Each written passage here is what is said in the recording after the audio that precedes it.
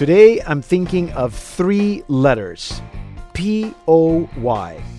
Yep, P-O-Y as in Person of the Year. This year, 2013, Time Magazine chose, and I'm sure you all know this by now because it was announced last Wednesday, Pope Francis as their Person of the Year. Yes, Pope Francis joined the ranks of the likes of Mahatma Gandhi, Franklin Delano Roosevelt, Winston Churchill, Martin Luther King, John F. Kennedy, the Apollo 8 astronauts, Mark Zuckerberg, Barack Obama, Hitler, Stalin, and the Ayatollah Khomeini. Yes, Hitler, Stalin, and Khomeini were chosen as Men of the Year in 1938, 1939, 1942, and 1979, respectively. Yes, that's because Stalin got it twice, in 1939 and then again in 1942. Since the feature began in 1927 with Charles Lindbergh being chosen, the magazine has featured 2 popes, John the 23rd in 1962 and John Paul II in 1994. In the last 86 years, the magazine has also featured groups or even ideas or objects as their Person of the Year. In 1982, the computer was featured, and in 1988, the endangered Earth was featured.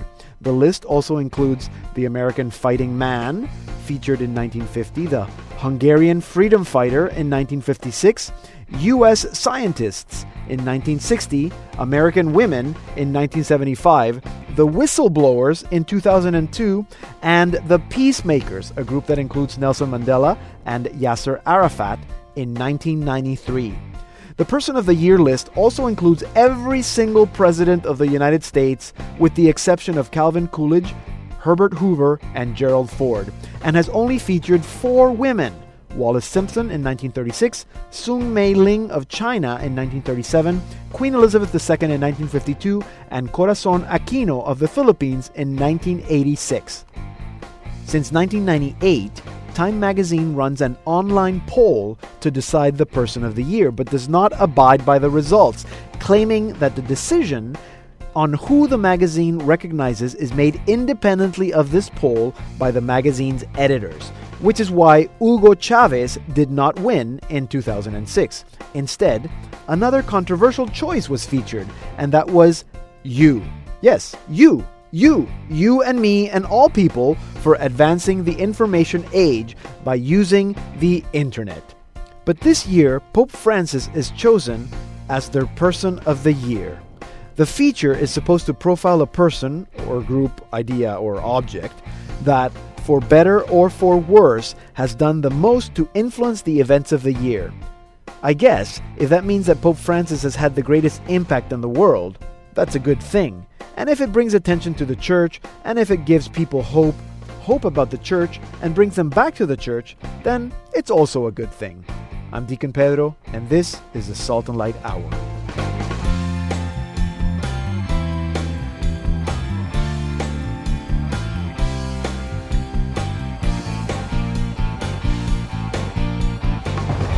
Hello and welcome to the Salt and Light Hour. I'm Deacon Pedro. Before we get going, we have to announce 2 winners. Congratulations to Norma Fernandez and Maria Amarati. Norma Fernandez, you won a copy of Mark Mallett's Here You Are, and Maria Amarati, you won a copy of Mark Mallett's Vulnerable. If you haven't already, please contact us to claim your prize, radio@saltandlighttv.org. And to be sure that you're on the list to win a prize, visit us at saltandlighttv.org/radio and stay connected with your name and your email address. That's all we need. Today, our public relations expert, Danny Torkia, is back to teach us what makes a perfect media kit. And in our second half hour, we will be speaking with a defense attorney on the Mary Wagner case. Mary Wagner is a pro-life activist in Ontario who has been arrested 6 times. This time, the lawyer, Dr. Charles Lugosi, is arguing that she is defending lives. And for that, they have to prove that human beings are human beings from the time of conception. And he is going to be explaining all that to us in about half an hour. And we also have a featured chat with one of the members of the Spanish rock group Voz del Desierto, Voice of the Desert. It is a group that includes 3 priests, and so we will be speaking with Father Alberto Raposo about their work and their music. But first, we begin with one of their songs. This one is called Ruth, which means Ruth, as in the Old Testament character, from their album Me Vuelves a Levantar, or You Pick Me Up Again. Llega la desgracia, que se puede hacer. Una se aventaja, solo dos ya no son tres. Vuélvete a tu casa y quédate. Todo se ha eclipsado, el hambre por doquier. Libre está mi mano, pero no te dejaré. Nunca de tu lado yo me iré. Donde vayas tú, allá a tu lado yo estaré. Donde vivas tú, junto a ti yo viviré. Donde vayas, allá a tu lado yo estaré. Donde vivas tú, junto a ti yo viviré.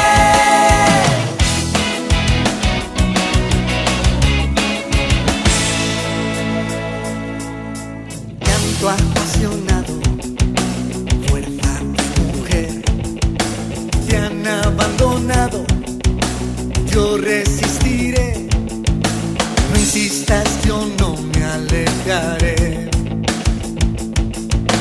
Tu tierra es mi tierra, pues te entrego ya ver, nadie nos espera, yo siempre esperaré, donde mueras tú moriré. Donde vayas tú, allá a tu lado yo estaré. Donde vivas tú, junto a ti yo viviré. Donde vayas, allá a tu lado yo estaré. Donde vivas tú. That was La Voz del Desierto with Ruth from their album Me Vuelves a Levantar. The song is based on the beautiful passage from the book of Ruth, Where You Go, I Will Go. And we're going to be speaking with Father Alberto, one of the guitar players of the group, in our second half hour. And in about 15 minutes, PR Tips with Danny Torquia. But first, Alicia is here with our news. Wow, Pedro, La Voz del Desierto. I remember them from Spain. I know, they're very well known. Yes, it's going to be a good interview. Yeah, that'll be great. So let's turn to what's going on here now. You spoke about it in your opening commentary, the big story this week. Yeah. It was burning up Twitter and Facebook feeds. Pope Francis is Time Magazine's Person of the Year. Now, many people are expressing relief that Miley Cyrus or Ted Cruz were not chosen. Relief. Yes. Brains were definitely deployed. Time says they picked Pope Francis because in only 9 months he has breathed new life into the church, opened the windows, let in the fresh air, and given people hope. The clincher is he hasn't just given hope to Catholics. People who were nominally Catholic and felt that they didn't quite fit in suddenly feel like the door is open to them. But atheists are also connecting with Pope Francis's call to take care of the weak, the sick, the poor, and the lonely, and nobody else has caused such a change, even just a shift in mood, in this past year. Absolutely. It's amazing, yes. It really is. It is wonderful. Speaking of the weak and the poor, Caritas International has launched a new campaign to end hunger. Now, the premise of this campaign is that there is enough food on this planet to feed everyone, but still, people are going hungry and people are dying in certain parts of the world. The campaign kicked off this past Tuesday with a wave of prayer, and none other than the Person of the Year, Pope Francis himself, started the wave with a video message. So Caritas organizations around the world are developing initiatives that they can use at the local level. So the first thing you can do is pray to end hunger. Next, you can get more details about the campaign and about these local initiatives. You can visit food.caritas.org. CAFOD, however, the Caritas UK branch, has a list of concrete suggestions, things you can do every day, what you can change in your daily life to help end hunger. So for that, you visit cafod.org.uk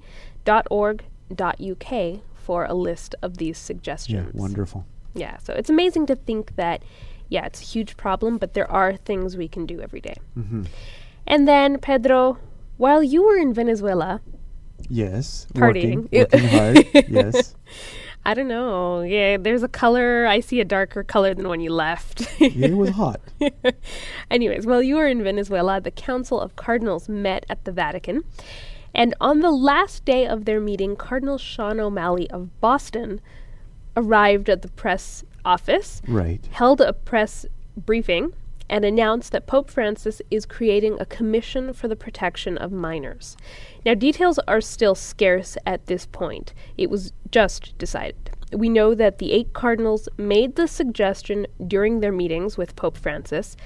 The Pope took a night to sleep on it, Jesuit discernment, and then the Yes. next morning he told the cardinals he was accepting their proposal.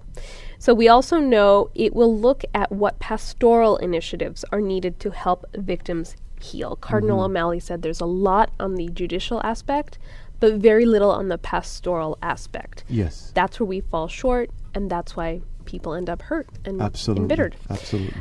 The commission will also look at the current norms for dealing with abuse and how bishops cooperate with civil authorities. But Cardinal O'Malley said it will always be the bishop's responsibility to report to the civil authorities any allegations. The Holy See is trying to provide some best practices, though, for all bishops, and that's something that happened a little bit longer, a little bit further back than the Person of the Year thing, but people are Yes. still talking about that Of because course. it's so huge and so needed. It is needed, and a lot of people are hurting. So that's good to know. Mm-hmm. More pastoral, less judicial. I like it. Thank you, Alicia. Alicia Ambrosio, our Salt and Light Hour news producer. You can watch Alicia on Vatican Connections every Friday, 8 p.m. Eastern on Salt and Light TV, and also on demand at saltandlighttv.org. You can also follow her on Twitter at VatiConnections. Just make sure you write in and send your comments. Hi, this is Jackie Francois, and you're listening to the Salt and Light Hour with Deacon Pedro. I'm Deacon Pedro. Our website is saltandlighttv.org/radio, and our Facebook page is facebook.com/slradio1. Tell us what you think of what we're doing. We need your comments. And now it's time for Saint of the Week with Andrew Santos. Andrew, how are you today? Oh man, we're in the middle of Advent. Can't wait for Christmas. Oh, yes. I feel like a little child. I actually like Advent, kind of more than Christmas, but it's already, people have been playing Christmas music for a month now. Yeah, exactly. Advent. Yes. Latin for Adventus. Meaning, Adventus. to come in. prepare. Yes. Who's our saint? Do we have an Advent St. saint? John of the Cross. Oh, I like him. Yeah, exactly. His feast day today, actually. Yeah? Saturday, December the 14th. So I Uh-huh. thought we'd take a look at him. And then, in a little bit of a celebratory mood, we'll look at Christmas saints in our next week's episode. Yes, So make sure excellent. you tune into that. The Christmas edition. Okay, So, here we St. John go. of the St. Cross. John of the Cross. Who is he? What does he do? Yeah. He was born in Spain in 1542. Mhm. John learned the importance of self-sacrificing love from his parents. His father was wealthy. He gave up wealth, status, and comfort when he married a weaver's daughter and was disowned by his noble family. After his father died, his mother kept the family together as they wandered homeless Really? in search of work. These were the examples of sacrifice that John followed with his own great love. Uh-huh. And that love was God the Father. When the family finally found work, John still went hungry in the middle of the wealthiest city in Spain. Right. At 14, John took a job caring for hospital patients who suffered from a whole wealth of diseases and mental illness. It was out of this poverty and suffering that John really learned to search for beauty and happiness, not in this world, Uh-huh. but in God. We're told to kind of put away all those earthly possessions Yeah. and to believe in the one true God. That's exactly what John did. Mm-hmm. John joined the Carmelite order, and after he did that, St. Teresa of Avila asked him to Yeah. help her reform movement. Right. So John supported her belief that the order should return to its foundation, that being life of prayer. But many Carmelites felt threatened by this reform, and some members of John's own order kidnapped him. Yes. Yes. I know that story. I It's a remember great that story. about John Yeah. the most. He was locked in a cell 6 feet by 10 feet, and he was beaten 3 times a week by the Wow. monks in his own community. There was only one tiny window high up near the ceiling, yet despite the darkness, the coldness, the despair, the desolation, his love and faith were like fire and light. Mm-hmm. He had nothing left but God, and it's amazing, Deacon Pedro, when we're really put in that situation where we believe we have nothing. We are at our rope's end. Yes. That's when we see God Rock alive bottom. and active in our life. Yes. After 9 months, John escaped by unscrewing the lock on his door and creeping past the guard. Really? Yeah, so taking only the mystical poetry he had written in Yeah. his cell in his time there, he climbed out a window using a rope made of blankets. Okay? Uh-huh. So with no idea where he was, St. John of the Cross followed a dog to civilization. So he hid from pursuers in a convent where he read his poetry to the nuns. From then on, his life was devoted really to sharing and explaining his experience of God's love. So Nice. St. John of the Cross left us many, many books of practical advice on spiritual growth and prayer that are just as relevant today, really, as Yes. they were back then in the day in the 1500s. So Yes. as we continue in this preparation of Advent, let's look to St. John of the Cross for some advice, for some spiritual growth, hoping that he will help us to grow in our love and appreciation for the Christ child, Absolutely. who's going to come very soon. Very soon. Nice. Good. And if anybody's looking for any good reading, they should read the Dark Night of the Soul. Oh, yeah. Which is Excellent. Very good. St. John's, one of his most famous So poems. we remember his feast day today, December the 14th. Yep. St. John, pray for us. Excellent. Thank you very much. Andrew Santos, your saint expert. Hi, this is Michael Paul from the Jacob and Matthew Band. You're listening to the Salt and Light Hour with Deacon Pedro. You can find Salt and Light Radio on Facebook, facebook.com/slradio1. Visit us and like our page, and also visit us at saltandlighttv.org/radio and stay connected for a chance to win cool music prizes from our featured artists. And now it's time for Media Ministry Minutes with Danny Torquia.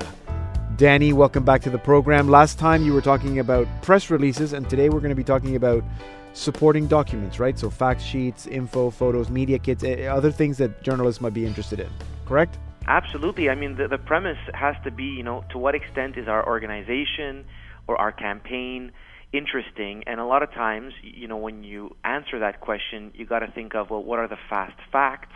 Who are the people who are delivering the stories, the exciting personalities, and some pictures? Are there some simple graphics? So all of these can be a wealth of information, offer a wealth of value to journalists and help you build those bridges with journalists. Okay, good. So you're calling all these supporting documents or like a media kit. So what would be part of this media kit that should be there?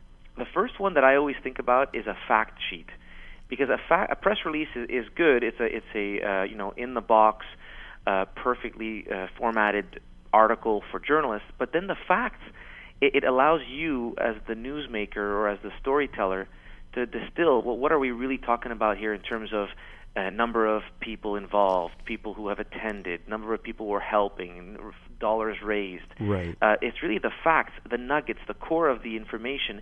And, also, maybe if you're weak on facts, if you can't come out of this fact, finding mission on your own with your church or your campaign, if you don't have many facts, then you can look at, okay, well, what are the amazing human interest stories that I have? If you put them in paper in a bulleted list, it allows you to share the core of the news with journalists, even if your news release is kind of weak. Okay, I see. Okay, so facts. Anything else?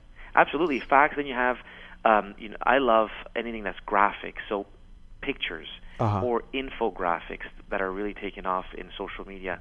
So infographics is just a chart, anything that's visual that shows a process. I know that the Archdiocese of Toronto and many other archdioceses and dioceses are great at doing backgrounders on things that are very churchy or difficult to understand, like what a cardinal. Yes. So there's many. Like the vestments. Yeah, I remember when the conclave, they were describing the vestments, and they did that with a graphic. Yeah, and at Salt and Light, Father Thomas Rosica is very good at saying these are teaching moments, and teaching moments requires schematics and graphics as you would in school. So I love infographics; they're great. It just takes someone to have a graphical, design inclination. Yeah. And then images, and the images, it's not a boring, contrived picture of people just squarely looking at the camera like at my 1-year birthday anniversary. No, it's got to be action shots. Yeah. And those are my particular favorite. And if you look at Canadian Press or Associated Press or Reuters, you get the best pictures. And I think we as a church community should look at photojournalism and try to get some good pictures and share them with the local paper or the Catholic reporters in the area. or anyone who might be interested in the story that we are speaking about. Okay, so we got fact sheets, infographics, photos, action shots. Is this all, would you call all these media kit, or is a media kit something else? A media kit, picture a folder, and inside you put all the relevant pieces of information. So in a media kit, for sure you can have the press release, the fact sheet, the infographic, the pictures on a USB stick or whatever way. But also there's bios of those the main actors. Then there's testimonials or feature stories or full-fledged, human interest stories. So you can write an article yourself and see how far it goes. And they might use your article and say, hey, can I just credit you and use you as a byline and put you as the author, a guest columnist? And then later on we can talk about op-eds and letters, because a Catholic organization or a church group should be engaged in the dialogue with the press. And the dailies across North America, they always have their opinion pages and letters, and we should take the time to write a letter, which would be short, or write an opinion piece, which would be longer, and get involved in the dailies, and not allow not allow walls to exist between us and secular media. Right, or allow other people to write the articles. So we're going to talk about op-eds probably next time. Sure. So supporting documents that go with the press release, fact sheets, infographics, photos, make sure they're action shots, testimonials, bios, even an article, all that, package it as a media kit, post it online, or make it available to the journalists somehow, so that we're giving them as much information as possible to help them out. Absolutely, and there's got to be people in the organization that have an interest on this to this topic, or that are studying it at a local school. Perfect. Okay, great advice, Danny Torkia. Thank you very much. Happy Blessed Advent, and we'll talk to you next week for our Christmas show. My pleasure. Danny Torkia is our public relations expert. He's also the managing director of Torkia Communications. You can follow him on Twitter @Dan Torkia. This is Joe Morales. You're listening to the Salt and Light Hour with Deacon Pedro. You can download our podcast for free at saltandlighttv.org/radio and also off iTunes. And here now is Sheridan. Hello, Pedro. Hello, friends. Have you ever been to a Catholic Mass that uses the Anglican Rite? No, actually, no, I have not. I know, that's really interesting, and I wanted to find out. There is. But around here? Oh, yeah, in downtown Toronto. Really? Yes, in fact, they do. And it's really, really interesting. So I decided to speak with Deacon John Hodgins. Now, he's the administrator of the Church of St. Thomas More, to find out more. Deacon John Hodgins, so glad to speak with you. Nice to speak with you, Sheridan. So what is the Anglican Use Mass? The Anglican Use Mass is derived from the traditional English of the Book of Common Prayer, but it is fully a Catholic Mass in the sense that elements that are missing from the Book of Common Prayer for Catholic theology are there. The Roman canon is actually in a form of traditional English. Very much like what Anglo-Catholics used over the last century and a half. That's very interesting. So what sort of parts of the Mass would be slightly different? Well, much of it is sung, and it's sung at St. Thomas More, at the church where I am in downtown Toronto, sharing with Sacré-Cœur. It's sung to traditional English tunes, and of course we have settings in English that are that accord with the Missa de Angelis. For example, the Nicene Creed is sung every Sunday to the tune of the Credo in Missa de Angelis, and we have a wonderful choir that leads us. Oh, very beautiful. So I want to get a sense of how this all works in the big structure of the Catholic Church. I mean, what is a personal ordinariate of the Church of St. Peter? I mean, how was this established, and how do you fit into the big picture here? Right. Well, there are a number of ordinariates. People may be most familiar with the military ordinariates that are non-geographical. They're kind of like dioceses, but they don't have a geographical area. Right. In other words, the bishop ministers to those people wherever they are in the Canadian ordinariate, military ordinariate, all over the world. So what this is a structure for Anglicans who are coming into full communion with the Catholic Church, as well as other Protestants, and even Catholics who were perhaps baptized but never catechized.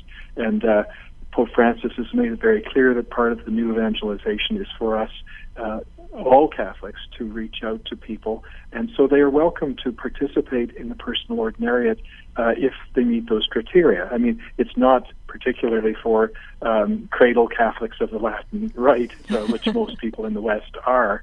However, they're welcome to visit, and of course the sacraments are valid just as they are in the Eastern churches, the Ukrainian Catholic and other churches. So everyone is welcome, but those who want to belong, either marry Anglicans or former Anglicans or are Protestants or unconfirmed Catholics.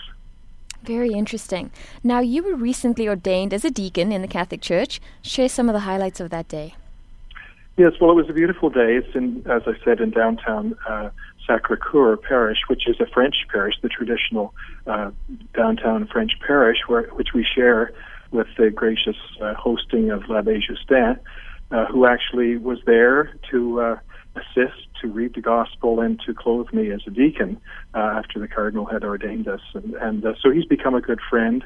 We share the building, we share the expenses, and we really are, in that sense, very Catholic. Also at Mass were people of Asian background, of Mennonite and various other backgrounds who've all come into communion with the Catholic Church. So in a sense, it was a very, very Catholic or universal celebration. I found that very moving, that there were so many people of different backgrounds, although we worship in English and we value that Anglican tradition of great church music. So what are you looking forward to as a community?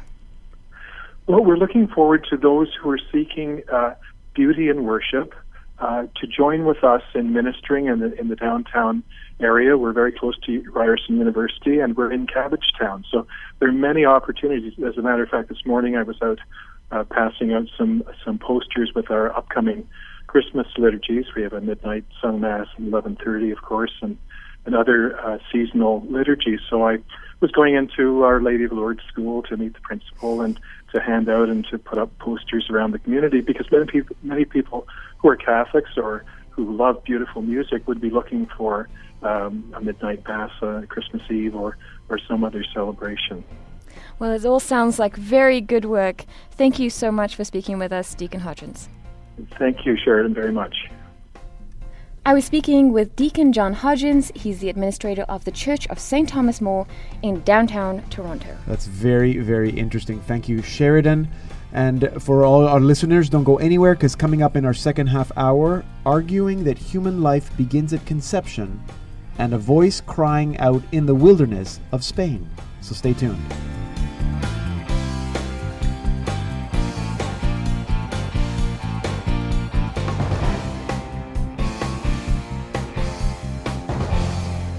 Welcome to the Salt and Light Hour, Part 2. I'm Deacon Pedro. We've spoken many times on this program about the argument about when life begins, when human life begins, and when we become human persons. Now, this argument is being presented in a Toronto courtroom thanks to the case of Mary Wagner. Her defense rests on the argument that human life begins at conception. Earlier this week, we spoke with her defense attorney, Dr. Charles Lugosi, as he was driving back from visiting Mary in prison. Dr. Lugosi, welcome to the program. How are you? Good, thank you. So I know you're driving. You've just come back from visiting Mary. Can you tell us a little bit about who Mary Wagner is? Mary Wagner is a young woman in her 30s who is a devout Catholic and sees her mission in life to protect the lives of unborn children who are about to be killed. So how does she go about doing that, her mission? She enters into the reception area of an abortion clinic in Toronto where she has roses and literature that proves that fetuses are unborn human beings. She's trying to save their lives by persuading mothers they have other options, they have choices. She's there with offers of support, financial, right. Love, and other things to persuade these pregnant women from stopping the abortion process. Right. And now in Toronto, Ontario, is what she is doing against the law? Well, it depends who you speak to. She's under a court order not to enter an abortion clinic because she's done this before. And so technically, according to the law, she's in breach of a court order called a probation order, and so some people would argue that's a crime. She's also interfering with the operations of the business of the abortion clinic, and some people would also say that is also against the law. Mary says that it's out of necessity she's there. She's the last line of defense to stop or prevent an abortion. She believes that the law, which enables someone to exercise self-defense to protect others under their protection, applies in her case. She says she places these unborn children under her protection. She says others extends not only to born human beings but unborn human beings. And therefore, she says she's lawfully using the self-defense sections of the criminal code. Right. But I think the sticky point is this: that even if she brings herself under the self-defense protections of the criminal code itself has a definition section which says that a unborn human being is not a human being. In other words, a child that is not born alive is not a human being. And that's what makes this case especially interesting, is because Parliament of Canada has decided, it has the authority to decide when a human being is a human being for the purpose of law. Right. Now, as we all know, everybody's a biological human being from Yes. the time of conception until the time of death. But just think of a disabled person or a very old person or a very young person, and if the Parliament of Canada says it has a lawful authority to make those decisions as to who is and who isn't a human being, we're going, I believe, past a bright line that protects all of us from crimes against humanity. Right. So that's why this case is so vitally important. It attacks, Mary's defense actually attacks the business of abortion and the Parliament of Canada's power to pass laws that define who is and who isn't a human being. So, and our Constitution of Canada is governed by two principles. One is the rule of law, and the other is the supremacy of God. And our Constitution also provides for freedom of conscience, specifically, as well as freedom of religion. So it's different from the American Constitution. But the important thing is that Mary is saying that laws in Canada must conform to the rule of law, which is different from just obeying a rule. The rule of law actually is a moral component, like Dr. Martin Luther King says, Right. an unjust law is no law at all. right. And I think our American friends can understand that. And Absolutely. so what Mary is doing is basically, she's a civil rights leader in terms of saying the unborn are denied their civil rights and they're innocent people being executed without due process. That's exactly what's going on. Right. So you're the defense lawyer. Is that basically the argument of your defense? That gives you a summary of the gist of the defense. The prosecution's point of view is that is a very strict, narrow, technical one. Parliament of Canada can pass any law it wants to. The Parliament of Canada has passed laws so businesses aren't interfered with, and court orders must be respected. It's the same kind of legal structure that Germany had in the 1930s under Hitler. People there obeyed the law. They decided who was and who wasn't a human being, and they acted accordingly. But yet at Nuremberg, the American and British judges all found judges of Germany and lawyers of Germany guilty of crimes against humanity for obeying their orders and following these kind of unjust, morally unjust law, because the American judges at Nuremberg, in particular, understood the difference between the rule of law and rule by laws. Right. And this is the problem in Canada. Many judges and lawyers are not fully trained in appreciating the difference, and so people tend to blindly follow precedent and just blindly follow rules without questioning the morality or the moral legitimacy of these laws. It's natural law that in the end at Nuremberg was superior to positive law, which is simply man-made rules. And so this is what the struggle's about. It's really a monumental struggle on many layers in Mary's case. Right. So you're not. And that's why it's such a vital case, and it's so vigorously opposed. In fact, the abortion clinic hired lawyers, and they said if Mary is successful, that's the end of abortion in Canada. So that is really the ultimate compliment, I would think, to Mary's struggle. Right. So it's not just a simple case of someone breaching their probation. You're actually challenging the legitimacy of the law or the injunction. Well, think of it this way. If you have a restraining order and it prohibits you from going within 50 meters or 50 yards of a house because that's where you're not allowed to go, but the house is on fire and there's children screaming for help in the window, one would think, out of necessity, you could trespass, disobey the court order to save human life. That's essentially the way Mary thinks.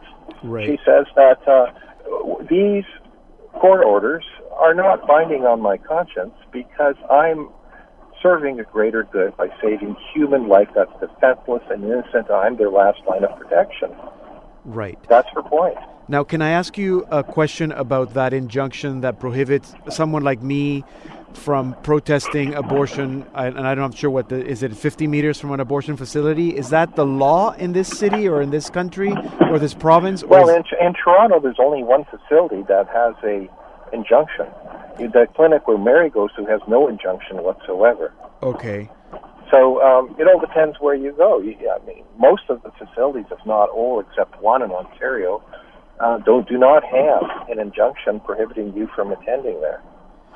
So so then that I think is a misconception that a lot of people have, that anyone outside of that one abortion facility in Toronto, anyone can protest abortion within the property limits of any abortion facility. This freedom of expression is guaranteed under the Charter of Rights. Interesting. And do you know how different that is in the United States? Does it vary from state to state? Well, listen, you have your First Amendment rights in the United States. You can, but sometimes there are injunctions or there are court orders saying you can't go within so many feet of the front door so that you don't obstruct people who are trying to go in or leave. Right. That sort of thing. Right. But in the United States, you have similar issues in terms of limits on protests. Right. Now, I'm speaking to you on Tuesday. I know you're going back to court tomorrow, Wednesday. Is this going to be a long, drawn-out trial? What do you expect?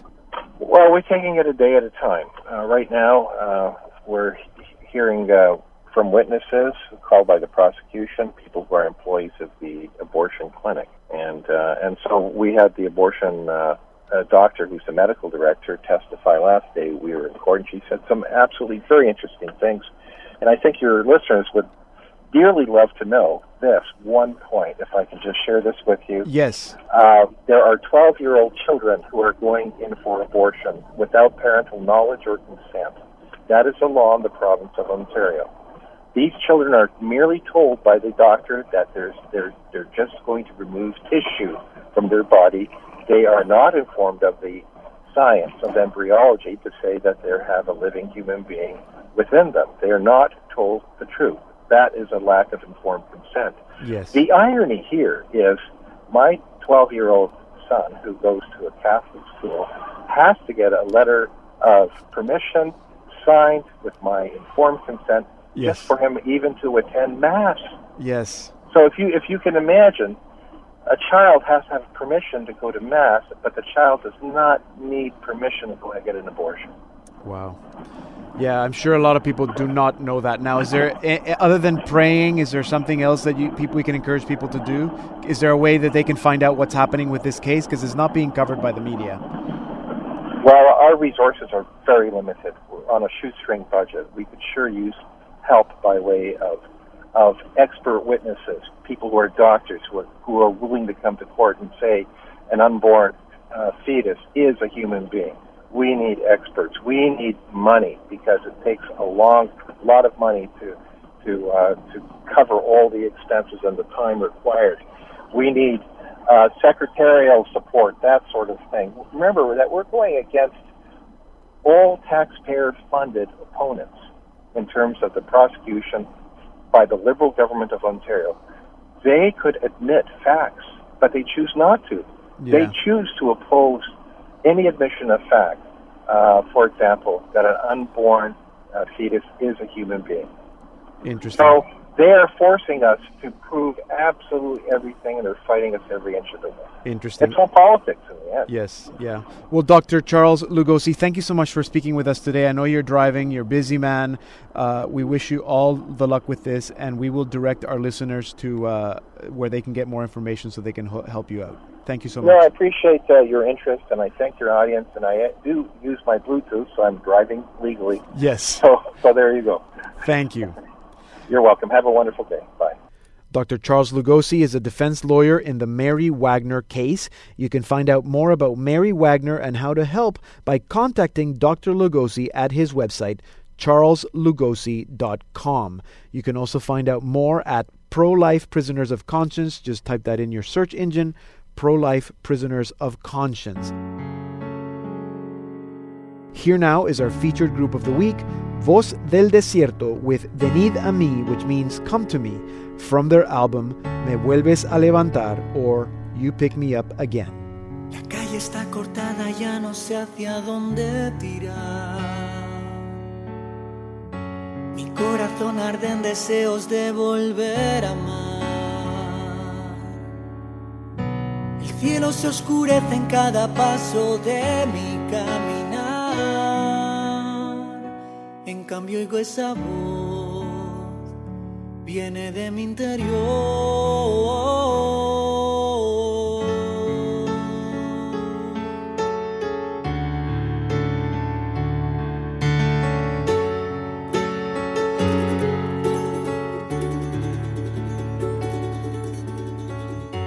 Estoy en un desierto y necesito algo de beber.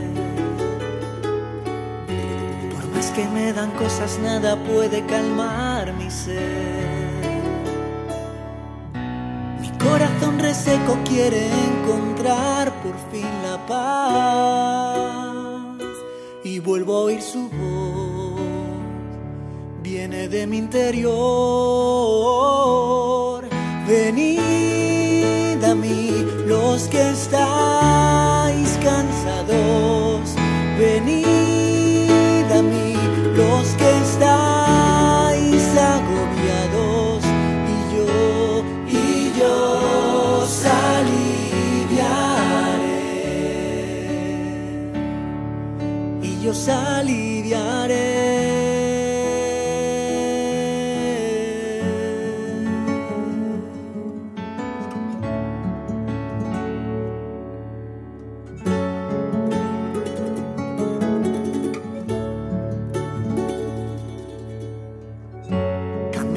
Camino y el cansancio me invade ya. Algo empuja mis pasos y ahora ya no puedo parar.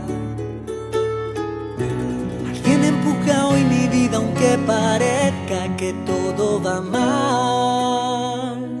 En cambio oigo su voz, viene de mi interior. Venid a mí los que estáis cansados, venid a mí los que estáis agobiados, y yo os aliviaré, y yo os aliviaré.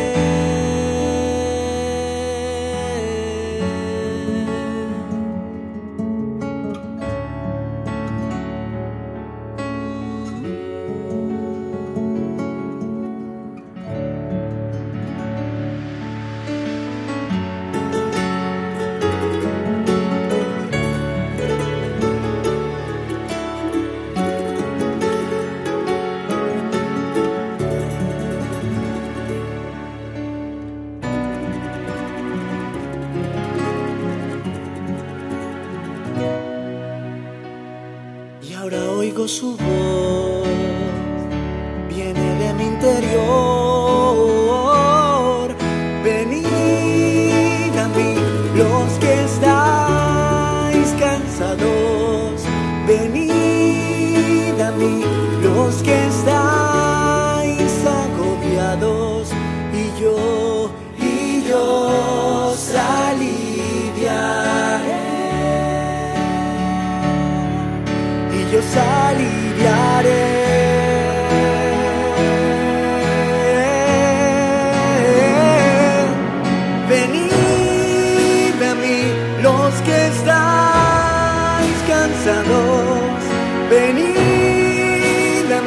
los que estáis agobiados, y yo os aliviaré.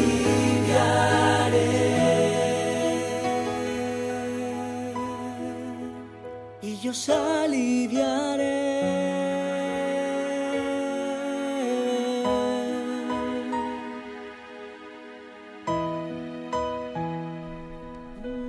That was La Voz del Desierto with Venid a mí or Come to Me from their album Me Vuelves a Levantar.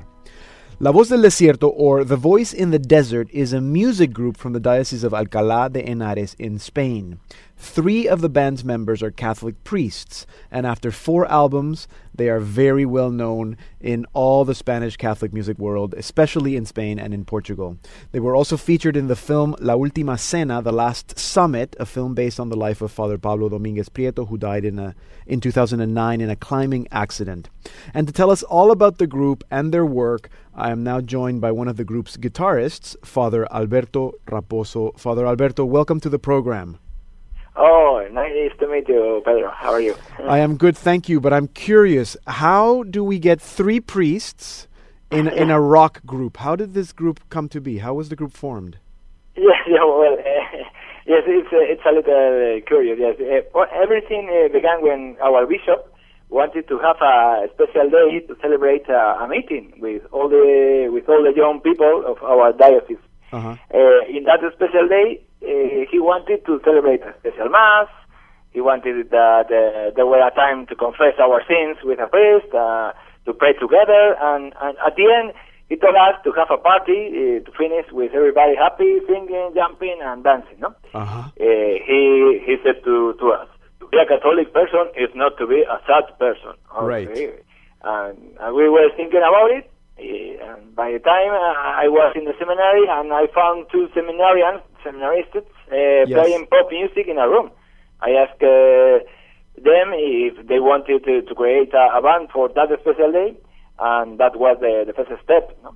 Right. And then when we had our first concert in that meeting, the young people asked for recording those songs. No? Okay. That So you were seminarians at the time.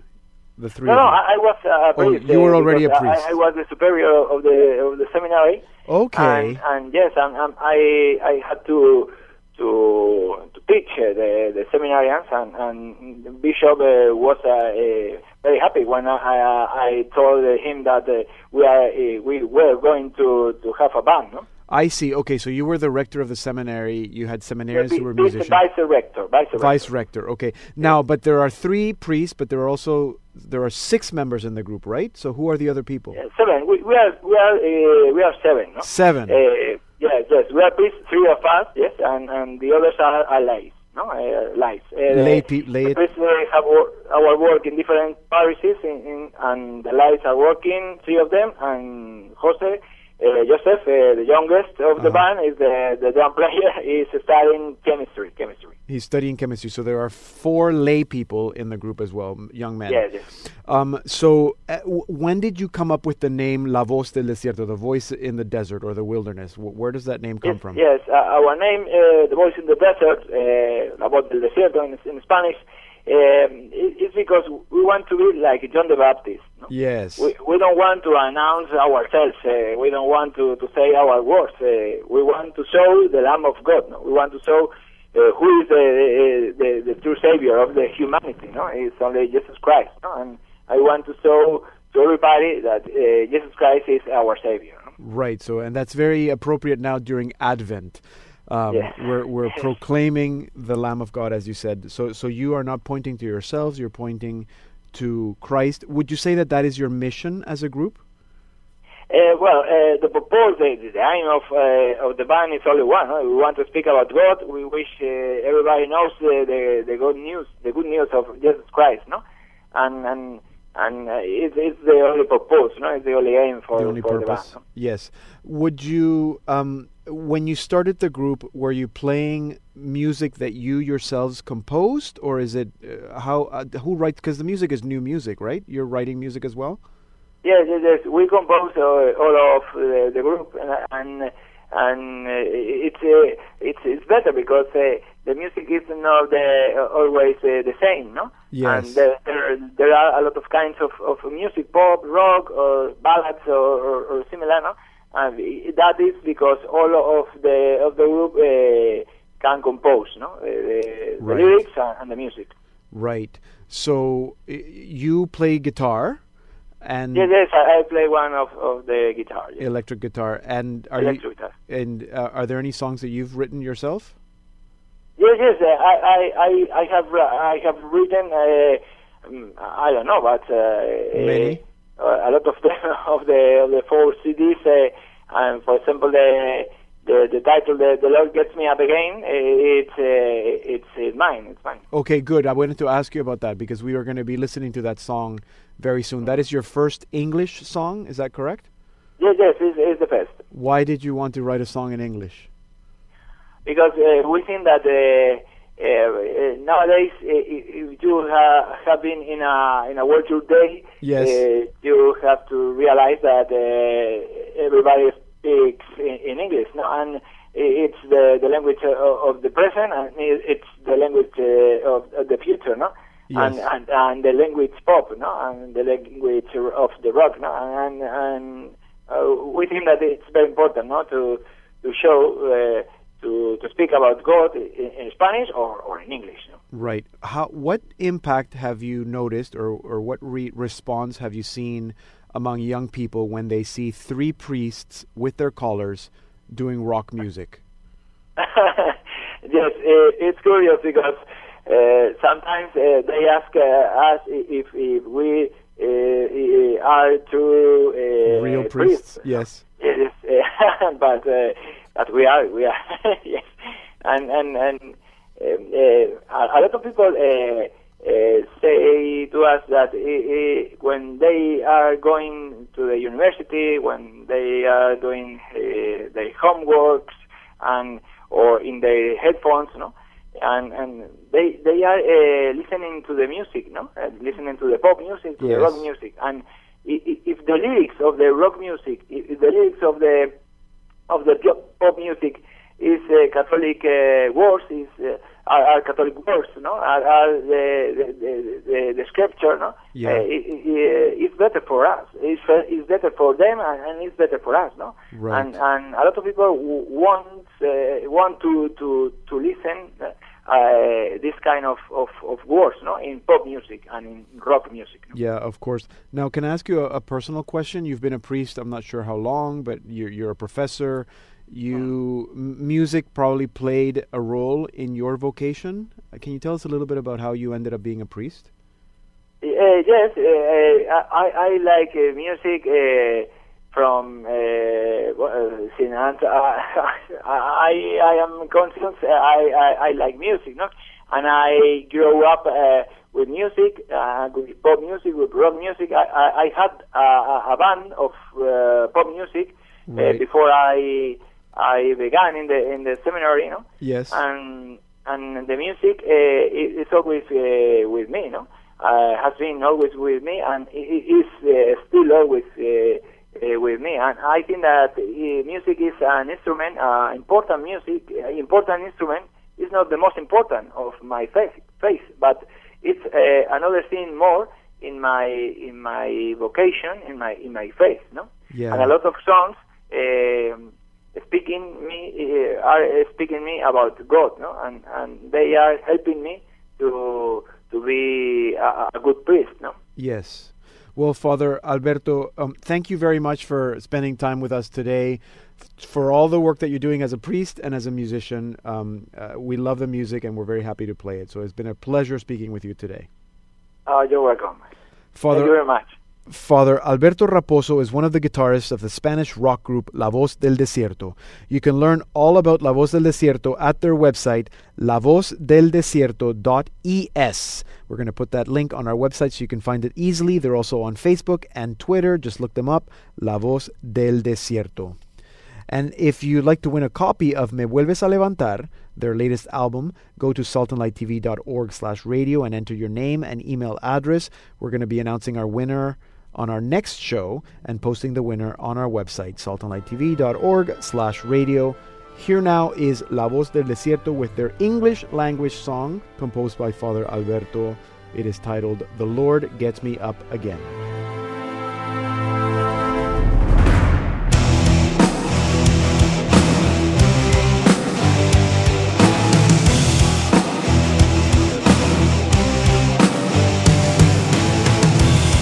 Every time I look for kindness, I end up doing it wrong. Every time I look for love, I wonder why I'm lost. Every time I want to do something good for me, for you, everything I twist the bad, am I wasting all the time? We're listening to La Voz del Desierto with The Lord Gets Me Up Again from their album of the same name in Spanish, Me Vuelves a Levantar.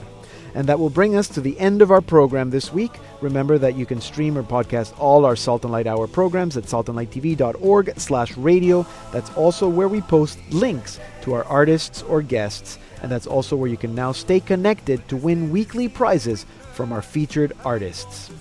Write to us and comment on what you've heard on this program, radio@saltandlighttv.org. Look for us on Facebook, facebook.com/slradio1. You can also look for me on Facebook, Deacon Pedro. I'm also on Twitter, @Deacon Pedro GM. Salt and Light Radio and the Salt and Light Hour are ministries of Salt and Light Catholic Media Foundation. Learn all about us at saltandlighttv.org and learn how, for less than the cost of a coffee a day, you can be part of supporting our ministry by joining our Guardian program. Thank you for listening. Hope you're having a blessed Advent season. I'm Deacon Pedro, and this has been the Salt and Light Hour. I don't want to live a fiction, I prefer doing the will.